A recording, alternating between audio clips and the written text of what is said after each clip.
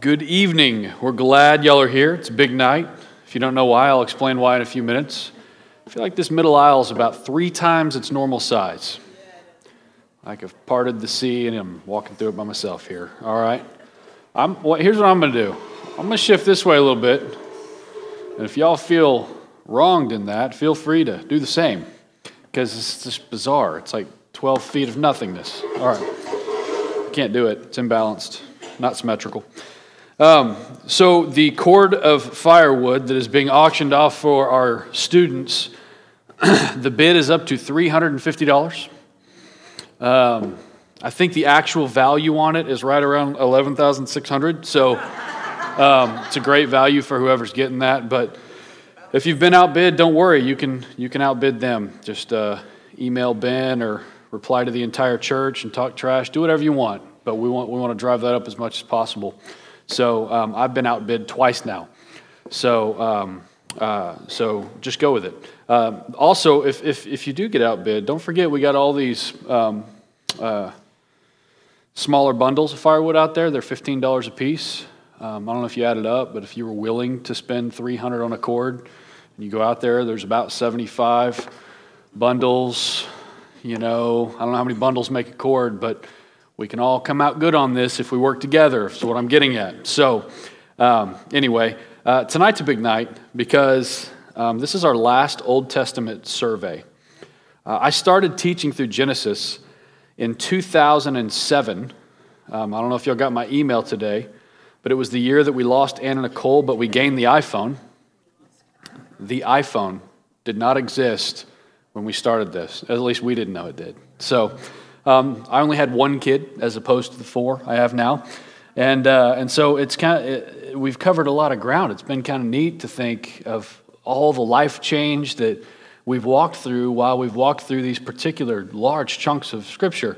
In 2007, I was still the youth and music guy, and I was teaching the youth. And then in 2008, Ben went on his first sabbatical, and so I started teaching adults and youth, and then it just kind of stayed that way from that point on. So we went through Genesis for the better part of a few years, and then we spent a solid year and a half on Exodus, and then we got to Leviticus and said, no one wants to spend a year in Leviticus. Everyone will leave and quit coming to Wednesday night Bible studies if we do that. And what we started then was sort of a two weeks per book sort of progression. And so that has brought us here tonight to finishing Malachi. So that's kind of a high water mark. I'm encouraged by where the Lord has brought us, and to be able to say as a church, hey, we've taught through the Old Testament is a pretty encouraging thing. And I think what's more encouraging is what God has taught us through that as He's walked with us through all of that. So not patting ourselves on the back as much as we are praising God to have so much amazing goodness to dive into week in and week out. So let's pray, and then we will get to it tonight. Lord, we are thankful for this night, and we're thankful for another semester of getting to stop down in the middle of the week and consider your word. As we work through Malachi tonight, Lord, I feel like it's just almost oddly timely, given the state of the world and the things that the church struggles with. So I really pray for each of us to be able to be attentive to the details here, for each of us to be able to make connections, for each of us to stay in step with the Holy Spirit and to be shown what's true. We love you, Lord. We pray these things in Jesus' name. Amen. Well, if you don't know where Malachi is, turn to Matthew and take a left, and it'll be right there. Has anyone, I want to start with an opening question, and I want y'all to be honest, because the more honest you are, the more funny this will be. Has anyone ever been really, really sincere about something, only to find out that you were completely wrong? Okay, that's a sincere lie, yeah. And so everyone can say yes. I want to hear stories, though. I want to hear when you were if you're married, you've had this happen, where you were super convinced and sincere and all in, only to realize maybe at some point you are completely wrong. Someone tells me you've been trained. How many stories are related to song lyric? Yeah. Yesterday. It doesn't have to be that recent. You don't have to be that honest. It was many years ago. Uh-huh.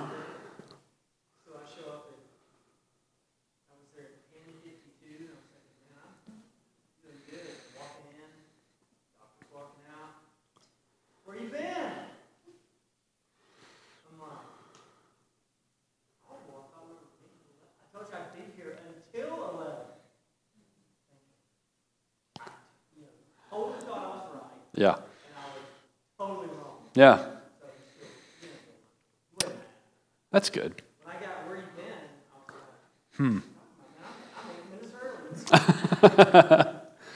Yeah, usually when you think you're really right and you get proved wrong, what immediately comes is, no, here's my proof. Here's what I said, or here's where you're wrong. Does anyone else have any other examples? Is this about you? Because it can't be about someone you're related to who's not here. Okay.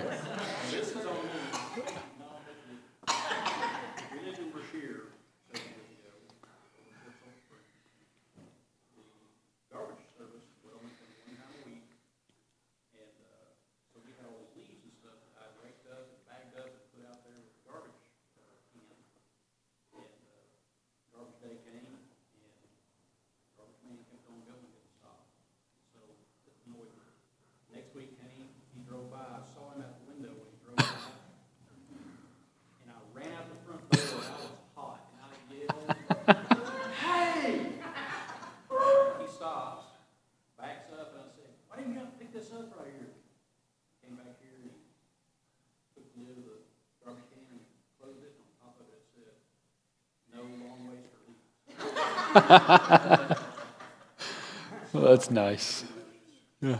I'm sorry I yelled at you. Nice. Anyone else got a good one? A juicy one? One more? Oh, good, Mark. Go for it. Oh, even better. I was patrolling, and there's some streets in town that you can't park in the street at all. Mm-hmm. One of those streets I was driving at was, I thought it was one of those streets. There were these people in a convertible sitting parked on the side of the road. It was northwesterly. It's kind of narrow. So I pull up behind them and get out. I contact you because you're parked and no parking. He's like, that sign says no parking except Saturday and Sunday.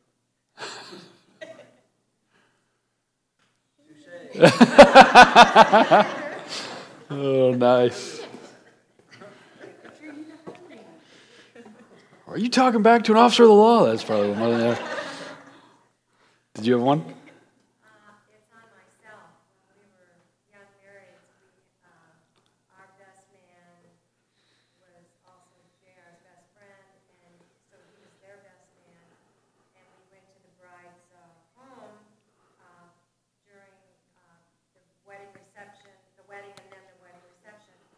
And I thought that a Finnish carpenter had to do with whether you were Finnish or not.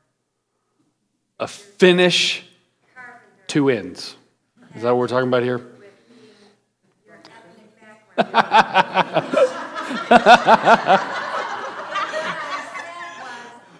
said was, I'm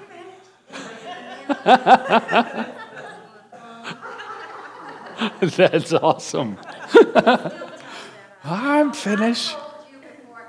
Nice. And now we all know you're Finnish. That's good. So here's my question. What's the difference between being wholehearted? What's the difference between wholeheartedness and sincerity? What's the difference between wholeheartedness and sincerity?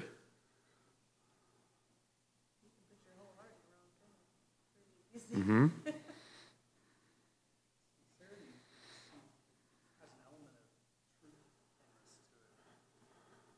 Okay. I'm going to go with the second part of your argument. Yeah, I think that the thing we're learning here, and something that we're going to use as sort of a teaching tool tonight, is that the difference between wholeheartedness and sincerity is if you are actually wholehearted. So you can think you're wholehearted in something, like, you should pick these leaves up. I am a Finnish carpenter, whatever. And you can think you're wholehearted, but because of a lack of details or knowledge, you're not. But when you're actually wholehearted, it's good. But you can be sincerely wrong. And so you talk about I think Ben shared an example of the guy that was driving the wrong way down the road. And man, he was all in, hands at 10 and 2 going, but he was wholeheartedly going the wrong way. When they changed these access roads around, we experience that fairly daily around here. It's like, you're going the wrong way. They're like, I got this, and they just keep on going. And so you can be sincere and you can be wrong at the same time. It's something that's important for Christian worshipers to know. You can be sincere and be wrong at the same time. And this is not a popular notion in our culture, because our culture weighs the value of things largely by sincerity. And so I'm not promoting insincerity when I say this. I just want to scrutinize sincerity and wholeheartedness in this study. In Malachi, you need a little background, and so we're going to go through a couple background details and then jump into 6 or 4, 5, 6, I don't know how many, issues that God brings up with his people. So the background in Malachi, it says the oracle of the word of the Lord to Israel by Malachi in the opening. And the background here is that this is 5th century BC, so the 400s. A lot of people put the date of 418 on there because of other events. And here's where we're at. Do you all remember in Haggai where they had been back for 16 years from exile and they were just looking at their paneled houses and they weren't focused on the temple? Well, I'm going to actually preach an Advent sermon on Haggai in the middle of December after Brad does the first 2. But remembering that helps us to understand what's going on here, because this is further along down the road. So here's where we're at. God's people have been brought back from Babylonian exile. Now, why did they go to Babylonian exile in the first place? Sin. Yeah, it was a result of their godlessness. It was a result of them turning from God. And so, as part of judgment, they were disassembled, disarrayed, and took into Babylonian captivity. And that was, I think, 586 was the year that is in our notes.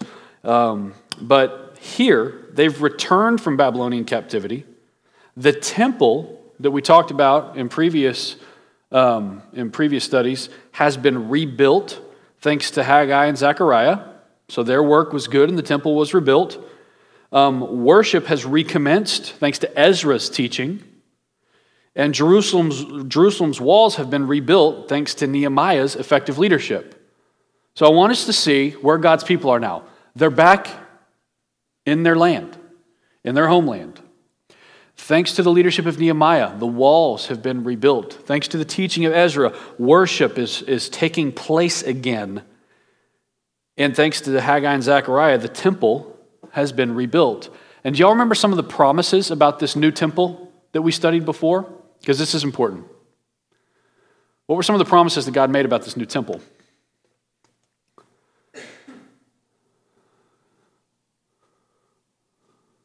Would it be like a JV version of the old temple?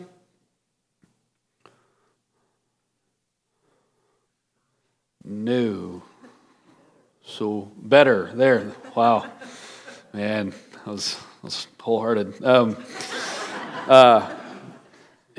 God said that in fact this temple would be filled with greater glory than even the Temple of Solomon.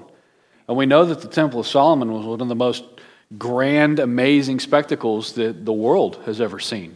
And so God's made significant promises about this temple and about the restoration of his people in it. So that's the setting that we're in. They're back, the temple's up, the walls are up, the teaching's back up and going, and it's sort of like, hey, this is a really good thing, right? To go from exile and not existing as a people who are of their own selves and of God to being restored by the hand of God. So all those things were in place. But what we're engaging in Malachi is that true worship still was not happening. So all the puzzle pieces are in place. The groundwork is set. But worshipers are not worshiping God truly, rightly, and wholeheartedly. So the first thing we see, look at 1, 2 through 5. He says, I have loved you, says the Lord. But you say, how have you loved us? As we go through Malachi, we see this repeated pattern of God saying something and his people questioning him about his observation and him giving a very clear answer as to why he is correct and why they need to know what he's telling them.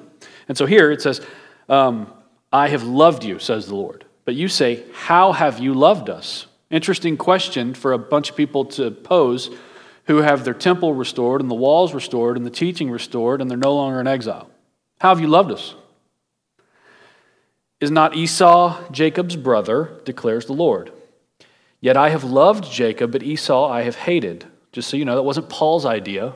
Paul in Romans 9, and those very uncomfortable verses for so many, is quoting Malachi.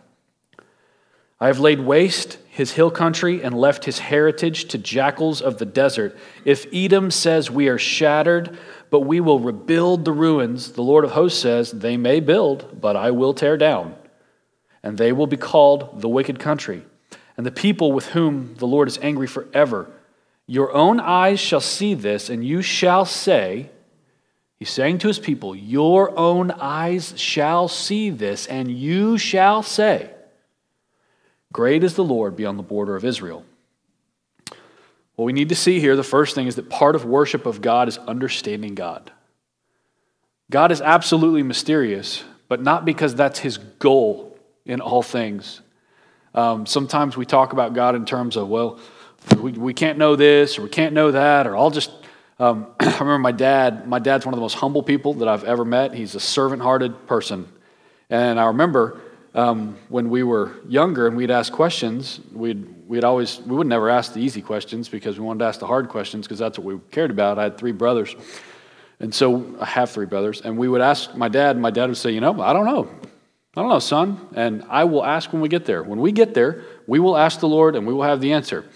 And I got frustrated over the years because it was like, well, that's lazy man's theology, and we can know answers and stuff. My dad was just genuinely humble, and there were some things that he was okay with not being able to wrap his head around. What we learn here in this opening chapter is that, in this opening verse, this opening chapter, is that God wants to be known. His goal isn't to be mysterious, and what he particularly wants to be known by here is that his greatness goes beyond the border of Israel. So the insinuation and the implication is that it has to, in fact, exist within the border of Israel to go beyond the border of Israel. So God wants them to know this in these opening lines. So from the details here, God is saying to them, and it's interesting because when he says they'll be the descendants of Esau will fall and they'll be scattered, within the next few decades, that happens. And when he says, you will see this and then you will say that I'm great, they actually got to see that happening after God said it. So just yet one of many, many, many fulfilled prophecies that we have seen. From the details above that I've mentioned, and the details we see in this little opening line here, we see God's work towards his people, and we see that he has a plan for his own glory. But as I've stated, true worship has not yet been restored. So the question that we're going to kind of dive into for a chunk of the night is why? With so many hurdles having been removed, what is keeping God's people from worshiping God the way he wants them to? That's the question we're looking at tonight. And I think it's a fairly easily personalizable question. I don't even know if that's a word, but you know what I mean. I think we can look at that and personalize it and say, why is it so hard for me to worship God wholeheartedly when he's removed so many hurdles and he set it up for success and I have so much redemption in Christ? What makes it difficult? What's getting in the way of, if we can understand what's getting in the way of these people worshiping God, these people who've been brought out of exile, these people who've been restored to their land, these people who have the temple, these people who have the walls back up, these people who have the teaching in place, if we can understand what is keeping them from worshiping God wholeheartedly when so many hurdles have been removed, it might help us to understand why we struggle with worshiping God wholeheartedly when we are among the most blessed people to ever walk the face of the earth. So look at chapter 3. What I want to do is look at the reasons behind why they're not worshiping wholeheartedly. And when we see the reasons, I want to look at the effect of those reasons, the effect of their heart, the behavior that's flowing out of what's going on inside of them. Look at 3:13. It says this. Your words have been hard against me, says the Lord. So this is another example of what I explained earlier, where God says, this is what is true of you. And they say, how is that true of us? And then he explains, this is how. Your words have been hard against me, says the Lord. But you say, how have we spoken against you? You have said, it is vain to serve God. What is the profit of our keeping his charge or of walking as in mourning before the Lord of hosts? And now we call the arrogant blessed. Evildoers not only prosper, but they put God to the test and they escape. Look over at 2:17. He says, you have wearied the Lord with your words, but you say, how have we wearied him? His response is, by saying everyone who does evil is good in the sight of the Lord, and he delights in them, or by asking, where is the God of justice? So what we're seeing here is what? You tell me. Yep. Yep. Yeah. Yep. Yep. Yep. Yeah, questioning his control, seeing that the wicked are prospering. What else do we see here? Excerpts from your journal. Isn't it amazing how it can speak so directly when you hit particular parts of Scripture and it's like, the Lord is reading my mail.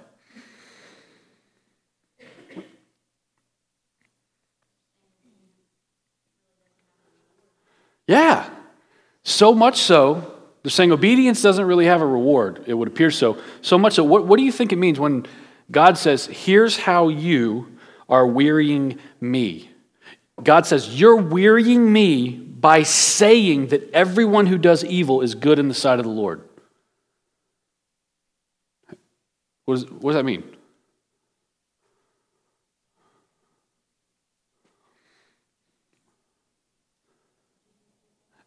Everyone who does evil is good in the sight of the Lord. That's what he's accusing them of saying. What would they possibly mean by saying such a phrase? It'd be hard if someone in here said, hey, everyone who does evil is good in the sight of the Lord. We'd look at them with our head cocked and be like, what are you talking about? What do you think they're saying in that? Yes. Yes. Yes. They can see particular things and they can't see other things. So when they're going by what they can see, they're saying, you know what? Apparently, evil people are good in the sight of the Lord because from what I know about God is he rewards good. And so evil people must be good in the sight of the Lord because all these stinking evil people are just profiting and benefiting from all the good things of the land. They're good to go. And here we are, messed up. This temple is not as beautiful as the one before, much less Solomon's temple. That's the spirit of what's going on here. And they're looking around saying, you know what? I see a lot of terrible people doing a lot of terrible things to a lot of good people, and I see the good people suffering, and these terrible people that are doing it seem to be prospering and growing in number. Can we relate to that? Yes. These are descendants of people who saw the ground open up and swallow people who were unjust. Yep. They're like, well, this isn't fair. Yeah. You know, if we did this back then, why are you doing this for us now? Yep. Not that I thought. No, me neither. I'm totally with you on that. Yeah, they're really, if we look at it closely, they're saying, what's supposed to happen has not happened. What's not supposed to happen is happening. And I don't like God's timeline, and I don't like what he's not doing. And I frankly don't like what he is doing, because if these people are prospering, they must be prospering by his hand. That's where they're at. That is the attitude that they have. The ESV has a note that's helpful. It says, to Malachi's contemporaries, it must have seemed that the prophet had committed a terrible blunder by citing the contrasting national fates of Israel and Edom as proof of Israel's favored status. Those opening lines where they're saying, well, Edom, God says, well, Edom's going to fall. Well, the reality is they're looking at Edom going, compared to us, Edom's amazing. Compared to Edom, we stink. We're lame. We're not even close to having the power, esteem, and strength of Edom. And so it says, if God had chosen Jacob and Israel over Esau and Edom, why did he allow his people to suffer the total devastation of their country in 586 BC by Nebuchadnezzar? Why did he allow, if he favored Israel over Esau and Edom, why did he allow 70 years of Babylonian captivity while Edom remained intact and seemed only to benefit from Israel's loss? They're just looking around. They're not cooking up things. That's what I want us to see here. Like, God's people have been plenty guilty of cooking up things that were just completely false. Here, they're just observing. And it's interesting because in Malachi, it helps us, it's totally different than all the other prophecies because it's like written in narrative, as opposed to like judgment and there's sin and judgment and oracles. It's like a narrative. We can just read it and just climb into it and be like, oh yeah, I've been there. I know what that looks like. What we're getting at is for God's people, at this point, as long as good people suffered and bad people prospered, some individuals wondered if God cared at all. Have you ever watched the news and wondered that? Have you ever checked Facebook 20 too many times in a day and thought that? If there's certain things that are just a complete discouragement to you, it's probably better to sort of temper those things and not just keep diving in and letting them feed off of you. Because here, they're seeing good people suffer and bad people prospering, and the conclusion is, does God care at all? Does he give one rip about what these terrible people are doing, these oppressive people are doing, these violent people are doing? Does he care at all? And if he doesn't, what's up with all this? You know what? It's in vain to serve God.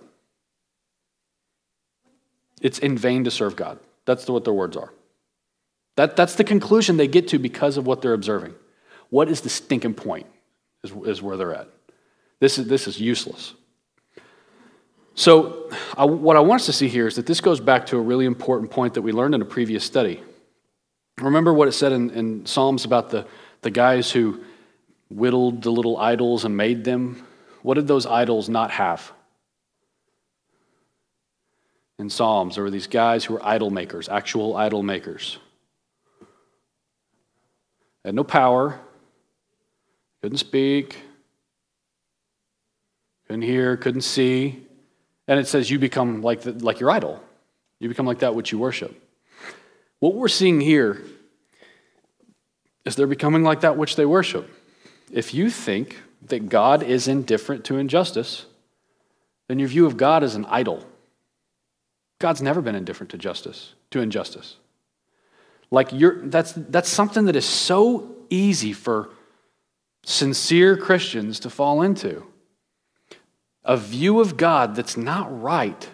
And because it's not right, you begin to worship a not right view of God. You begin to worship God wrongly, and you become like that which you worship. So what we're seeing here is that the inevitable result is that you become indifferent towards injustice if you're worshiping a God who you think is indifferent towards injustice. You will lack urgency in putting sin to death. You will wink at sin in your own life. You will not be concerned about sin in the life of other people because you don't think God actually cares about the well-being of anyone, because apparently the wicked are prospering. So I want us to consider this attitude, this idolatry that had made its way into the hearts of God's people, how it affected their worship. So look at 1:6. It says, a son honors his father. I'm going to read a big chunk, 1:6 through 2:9. A son honors his father, a servant his master. If then I am a father, where's my honor? And if I'm a master, where's my fear? Says the Lord of hosts to you, O priests who despise my name. But you say, how have we despised your name? God's people are genuinely looking at God and saying, God, you're saying we're despising your name. We've got the temple, we've got the walls, we've got the teaching. How are we despising your name? It's not just like the stupid question that sometimes your kiddos ask you where it's like, okay, seriously, I'm not even going to answer that because you know that you did this thing. They're genuinely like, how are we despising your name, God? And God says, by offering polluted food upon my altar. But they say, how have we offered polluted food on your altar? By saying that the Lord's table may be despised. And he goes on, when you offer blind animals in sacrifice, is that not evil? He doesn't say, is that not less? Or is that not as good? He says, is that not evil when you offer up that which you know is blemished and like the worst of what you have or the least of what you have? Sure, you're offering up something and everybody can see you doing it. But is it not evil to do what you're doing? And when you offer those that are lame and sick, is that not evil? Present that to your governor. Will he accept you or show you favor, says the Lord of hosts? And now entreat the favor of God, that he may be gracious to us with such a gift from your hand. Will he show favor to any of you, says the Lord of hosts? Oh, that there were one among you who would just shut the doors. Just, you know what, if we're going to be like that, everybody leave, and for the love of God, literally, somebody lock the door and quit letting people into the worship service who are just going to go through the motions in a half-hearted, sincere manner. That's what's being explained here. Oh, that there was one among you, just one who would shut the dang door. That's paraphrased, it doesn't say that. That you might not kindle fire on my altar in vain. I have no pleasure in you, says the Lord of hosts. I will not accept an offering from your hand, for from the rising of the sun to its setting, my name will be great among the nations, and in every place incense will be offered to my name and a pure offering, for my name will be great among the nations, says the Lord of hosts. But you, my people, profane it when you say that the Lord's table is polluted and its fruit, that is, its food, may be despised. But you say, what a weariness this is. And you snort at it, says the Lord of hosts. So what he's describing is he's saying, hey, quit bringing your one-eyed, three-legged lamb and thinking that I'm going to be okay with that as a pure sacrifice.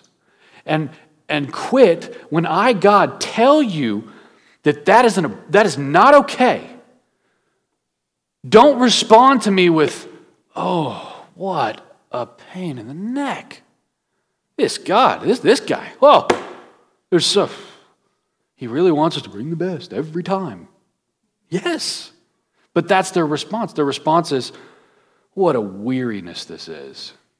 You want me to show up every time for corporate worship, wholehearted, singing wholehearted, with my heart ready, and actually pay attention to the whole hour-long sermon every time. What a weariness this is.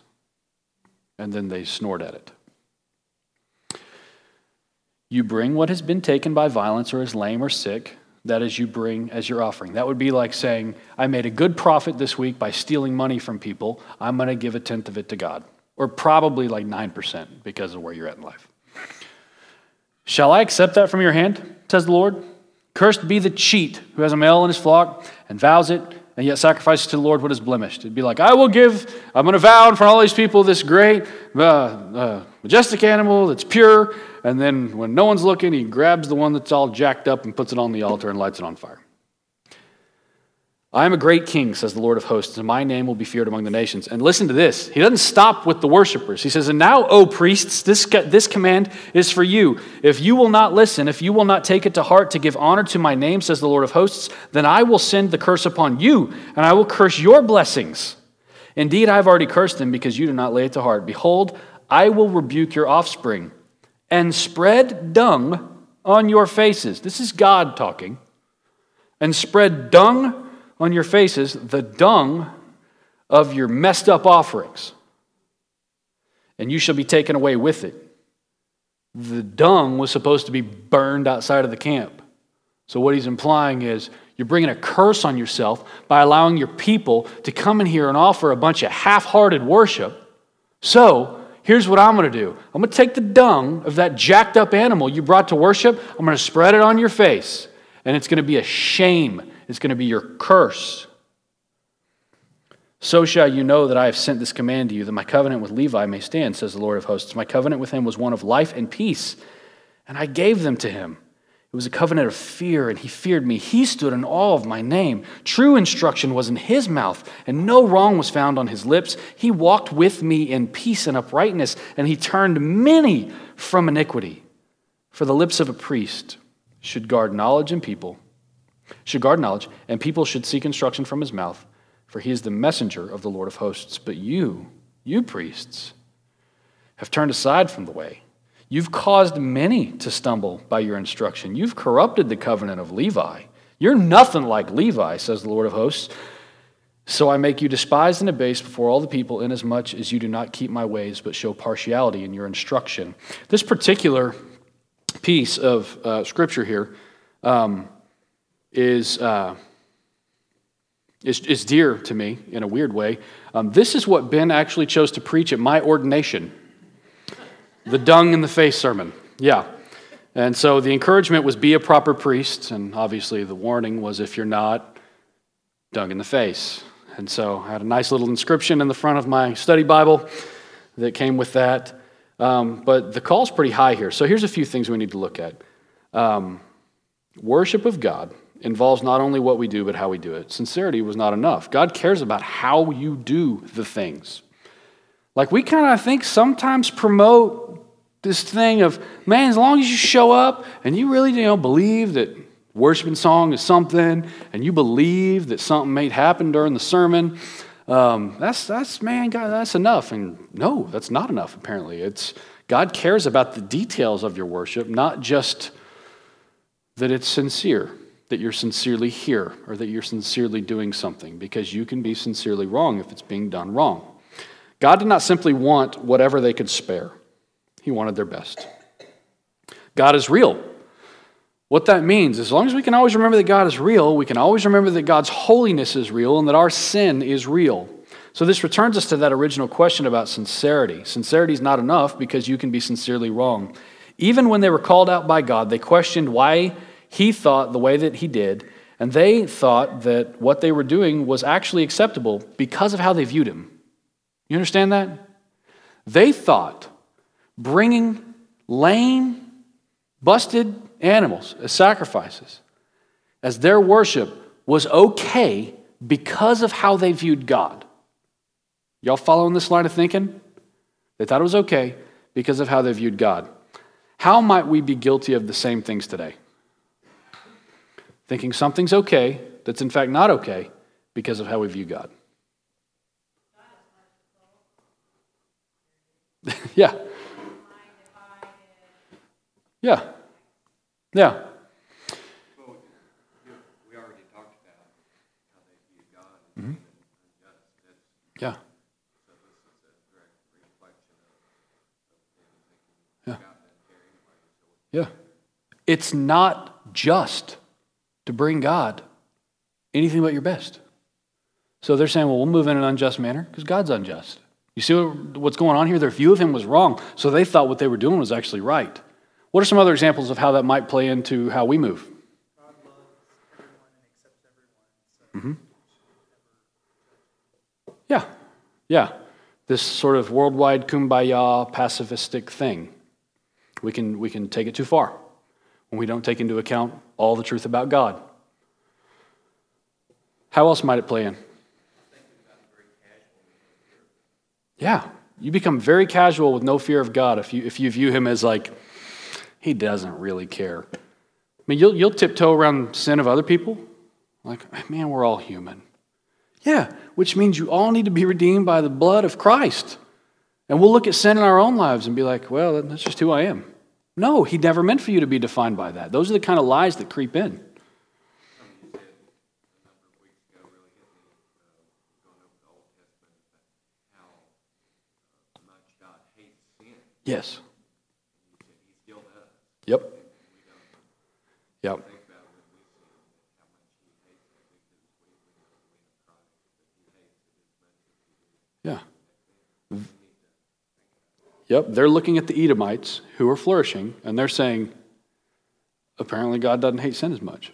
So their view of sin in their own lives and the lives of the people they walk with is going to be very badly affected by that. I mean, we could look at, you name whoever terrorist group, and say, well, they're flourishing. They haven't been stomped out by the mighty hand of God. They haven't been struck by lightning and killed. The earth hasn't opened up and swallowed them up. So you know what? I'm seeing all these people suffer, even Christians suffering, and I'm thinking, well, does he care? It is easy to think like this. I mean, this is not just people in a faraway land long, long ago who think in weird ways. They're exactly like us. And the way that the timing and the background of Malachi is so similar to what we have today. God wanted to know whether the Israelites were willing to bring their best to God. Because of that, God was also interested in teaching the people that a sacrifice for their sins must be perfect. Why was it important for God to teach his people over 1,500 years that sacrifice for sin must be perfect? Because it points to Christ.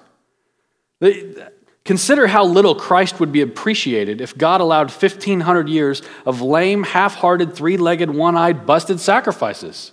Behold the Lamb of God. We got lots of lambs. You know what I'm saying? You see how, like, it's Ben has described it as a 1,500-year tutor, that sacrificial system.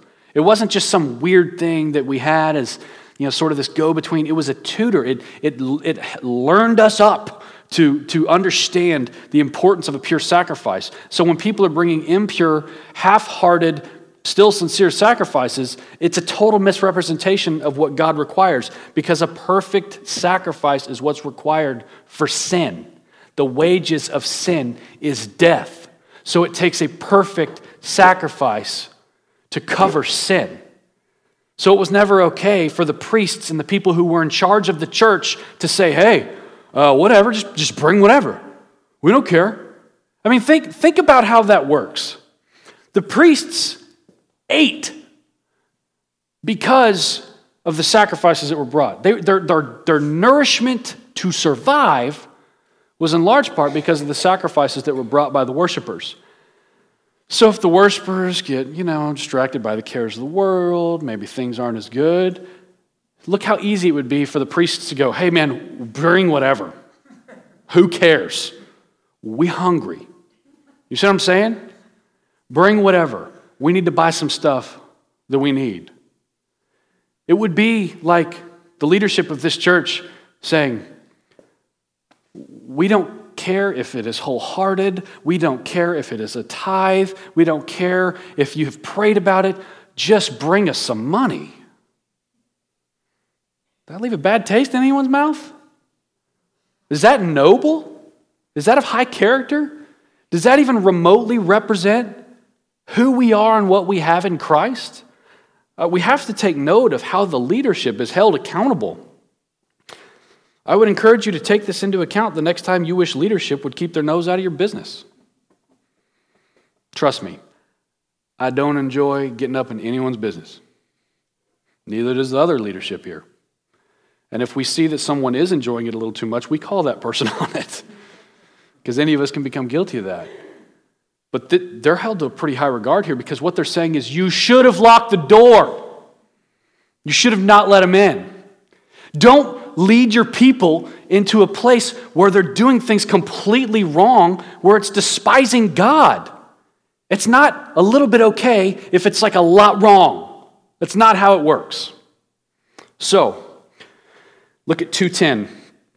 In 2:10, we see something else. It's interesting. Have we not all one Father? Has not one God created us all? Why then are we faithless to one another?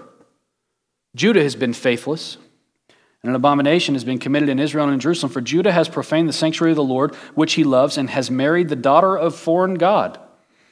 May the Lord cut off from the tents of Jacob any descendant of the man who does this and who brings the offering to the Lord of hosts. And the second thing you do, you cover the Lord's altar with tears, with weeping, with groaning, because he no longer regards the offering or accepts it with favor from your hand. But you say, why not? Because the Lord was witness between you and the wife of your youth, to whom you've been faithless, though she is your companion and your wife by covenant. Did he not make them one with a portion of the Spirit in their union? And what was the one God seeking? Godly offspring. So guard yourselves in your spirit, and let none of you be faithless to the wife of your youth.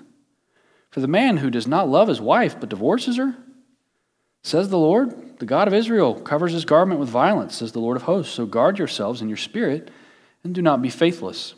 There's a footnote there because there are parts of Scripture where divorce, there are grounds for possible divorce. But in general, God doesn't want it, especially when it's just because you don't like someone anymore. That's what we're getting at here.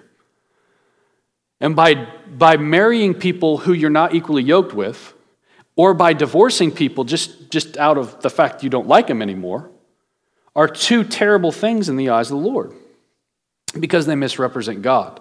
What's being stated here is that worship of God involves how we treat others, particularly our spouse. In choosing your spouse, you demonstrate what God you choose. And in remaining faithful to that spouse, you demonstrate faithfulness to God. The big biblical example is when Ahab took Jezebel to be, like, no one names their kid Jezebel anymore, right? Why is that? Because you don't want them to be a Jezebel, right? And so if you know someone named Jezebel, it's just uninformed. Don't worry about it. But here, I mean, what he's saying is there may be grounds for divorce in the Bible. But he's saying, don't be flippant about this. Don't just be blown away to and fro by every wind and wave of whatever cultural thing's going on. Don't divorce someone just because you say you don't like them anymore. That is the noble way which our culture handles it, right? Just irreconcilable differences. I don't like them, they don't like me. It's done. And it's still hard no matter who goes through it. And I'm aware that there are people in this room that have gone through the pain of a divorce. Even if you have gone through the pain of a divorce, you have to understand God is not okay with the flippancy that his people are approaching this in Malachi. He's not okay with this sort of, well, it's just I don't like him anymore. Or, you know what? I like this hottie over here who doesn't care about God. Because that's what some people are doing. So, look at 2:17. It says, you have wearied the Lord with your words, but you say, how have we wearied him? By saying that everyone who does evil is good inside the Lord and delights in them. And he goes on, look at 3:5. He talks about how he refines them and makes them pure. And then he says, then I will draw near to you for judgment. I will be a swift witness against the sorcerers, against the adulterers, against those who swear falsely, against those who oppress the hired worker in his wages, the widow and the fatherless, against those who thrust aside the sojourner and do not fear me, says the Lord of hosts. God tells us that true worship involves how we treat our neighbors. Apparently, these Israelites were going to worship. They were taking an offering. They were presenting it to the priest. It was being burned. There was some aroma that everybody could smell. But somehow, because they were so bitter about their own conditions and frustrated with God that evil people were prospering, they would in fact not take care of sojourners. What is a sojourner? Stranger, one who travels in another land that's not their home. They were so bitter that they couldn't even take care of someone who needed help, who was a stranger in their country, who was their guest. They were so bitter that they couldn't do that while they were still taking their jacked up sacrifices to worship. Dever has a note in his book. He says, a person who's indifferent to injustice should not pretend to be a God worshiper. If you don't care about the injustice of people, stop pretending you love God. If your heart is cold to the topic of injustice, it's cold to something that God cares about. God was never required to care. He doesn't owe that to you. But he cares more deeply than anybody. He did and he does. Because of that, by his design, our relationships with one another testify either for or against the relationship that we have with God. So the relationship that we have with one another, by God's design, because of how much he cares about people, is either evidence for or evidence against a relationship that we claim to have with him.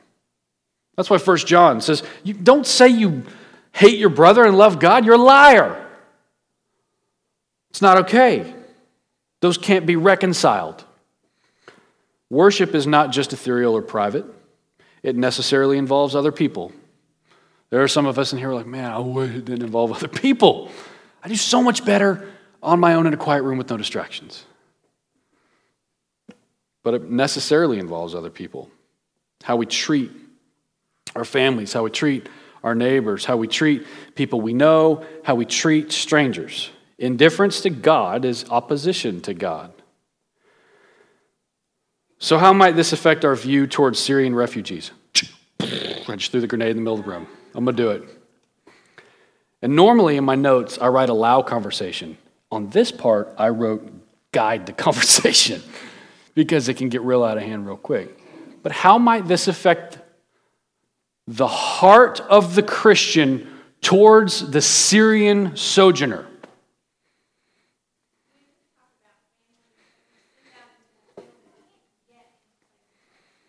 Mm-hmm.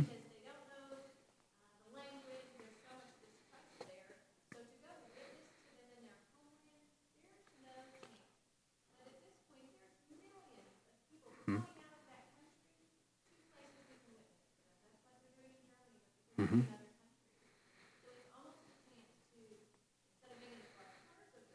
Mm-hmm. Yeah. Yeah. Yeah. Mm-hmm. Yeah. I want to offer up that safety is a myth. Some of us just need to just swallow that hard pill. I probably value safety more than anyone in this room. I'm a very overprotective father. My side job that I've had since I was a teenager was installing security systems in people's residences and places of business. Over and over again, I have found what the most vulnerable spot is. I've eliminated the risk and made it more secure. Said thank you at the end of the day. Since I was 15 years old. I love safety. Safety's it's a myth. We're not promised that. We have things that say like, provided you suffer. So here's what I would offer. I think we have a mad oversimplification of Facebook solutions. I'm sitting there reading everything, struggling, saying, well, what do I feel about this? Well, maybe, just maybe, when you have something so complex, it takes a solution that can't be solved in a stinking Facebook post. Because we have this view right now that's largely pervasive of either you are a compassionate Christian and you are ready for 10,000 Syrian refugees to come in tomorrow, no questions asked, or you're a bigot and you hate people who aren't white Americans. It's like this really ridiculous, extreme perspective.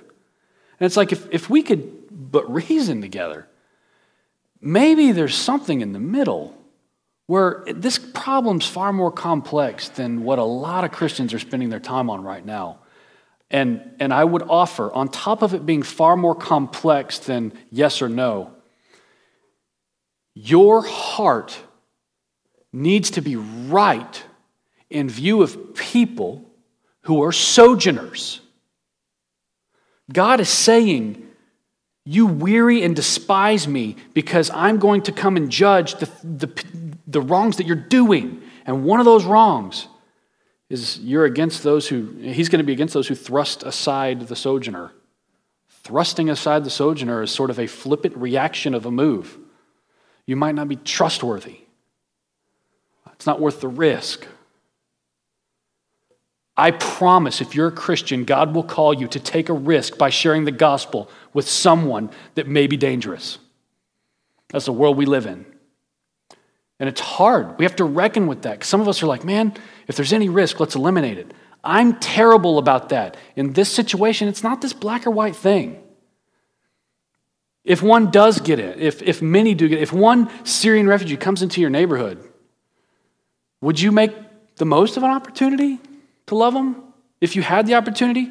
Or would you lock your door and get an extra lock for your door just in case and avoid them just in case? Like really, these are like heart questions that we have to work through because there will be some measure of risk that God's people are called to when it comes to sharing the gospel.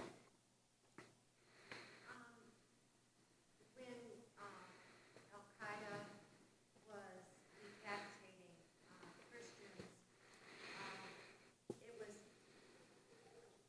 or ISIS, whoever it was, they've got so many names, and I don't mean that in an ugly way, it's just that there are people that are so angry. But I wondered, is there a way to find out the churches that have taught converted these people into Christ, that they would bow down and allow themselves to be murdered rather than to be, this is like Christians being thrown into the Roman Colosseum.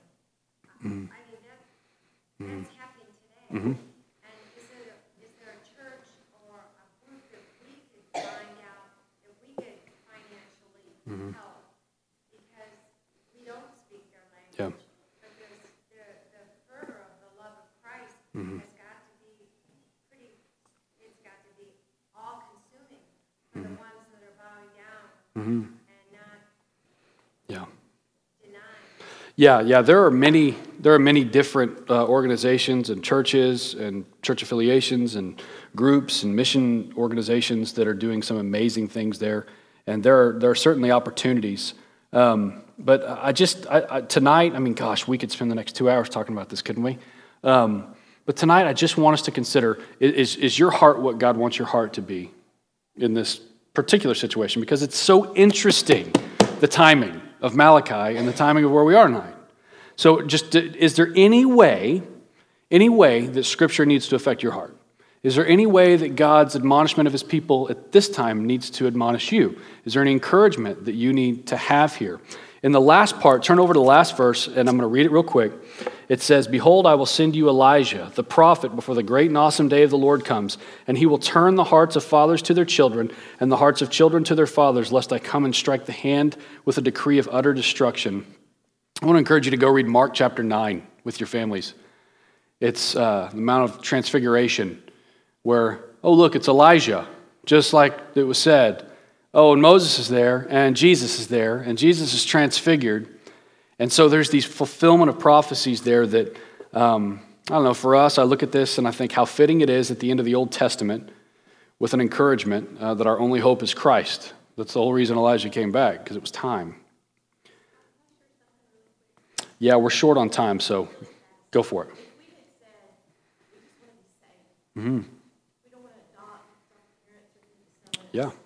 We don't want to adopt because my oldest daughter's going to hate us. If we want to play it safe, my goodness, we would have been listening to that now. Yep.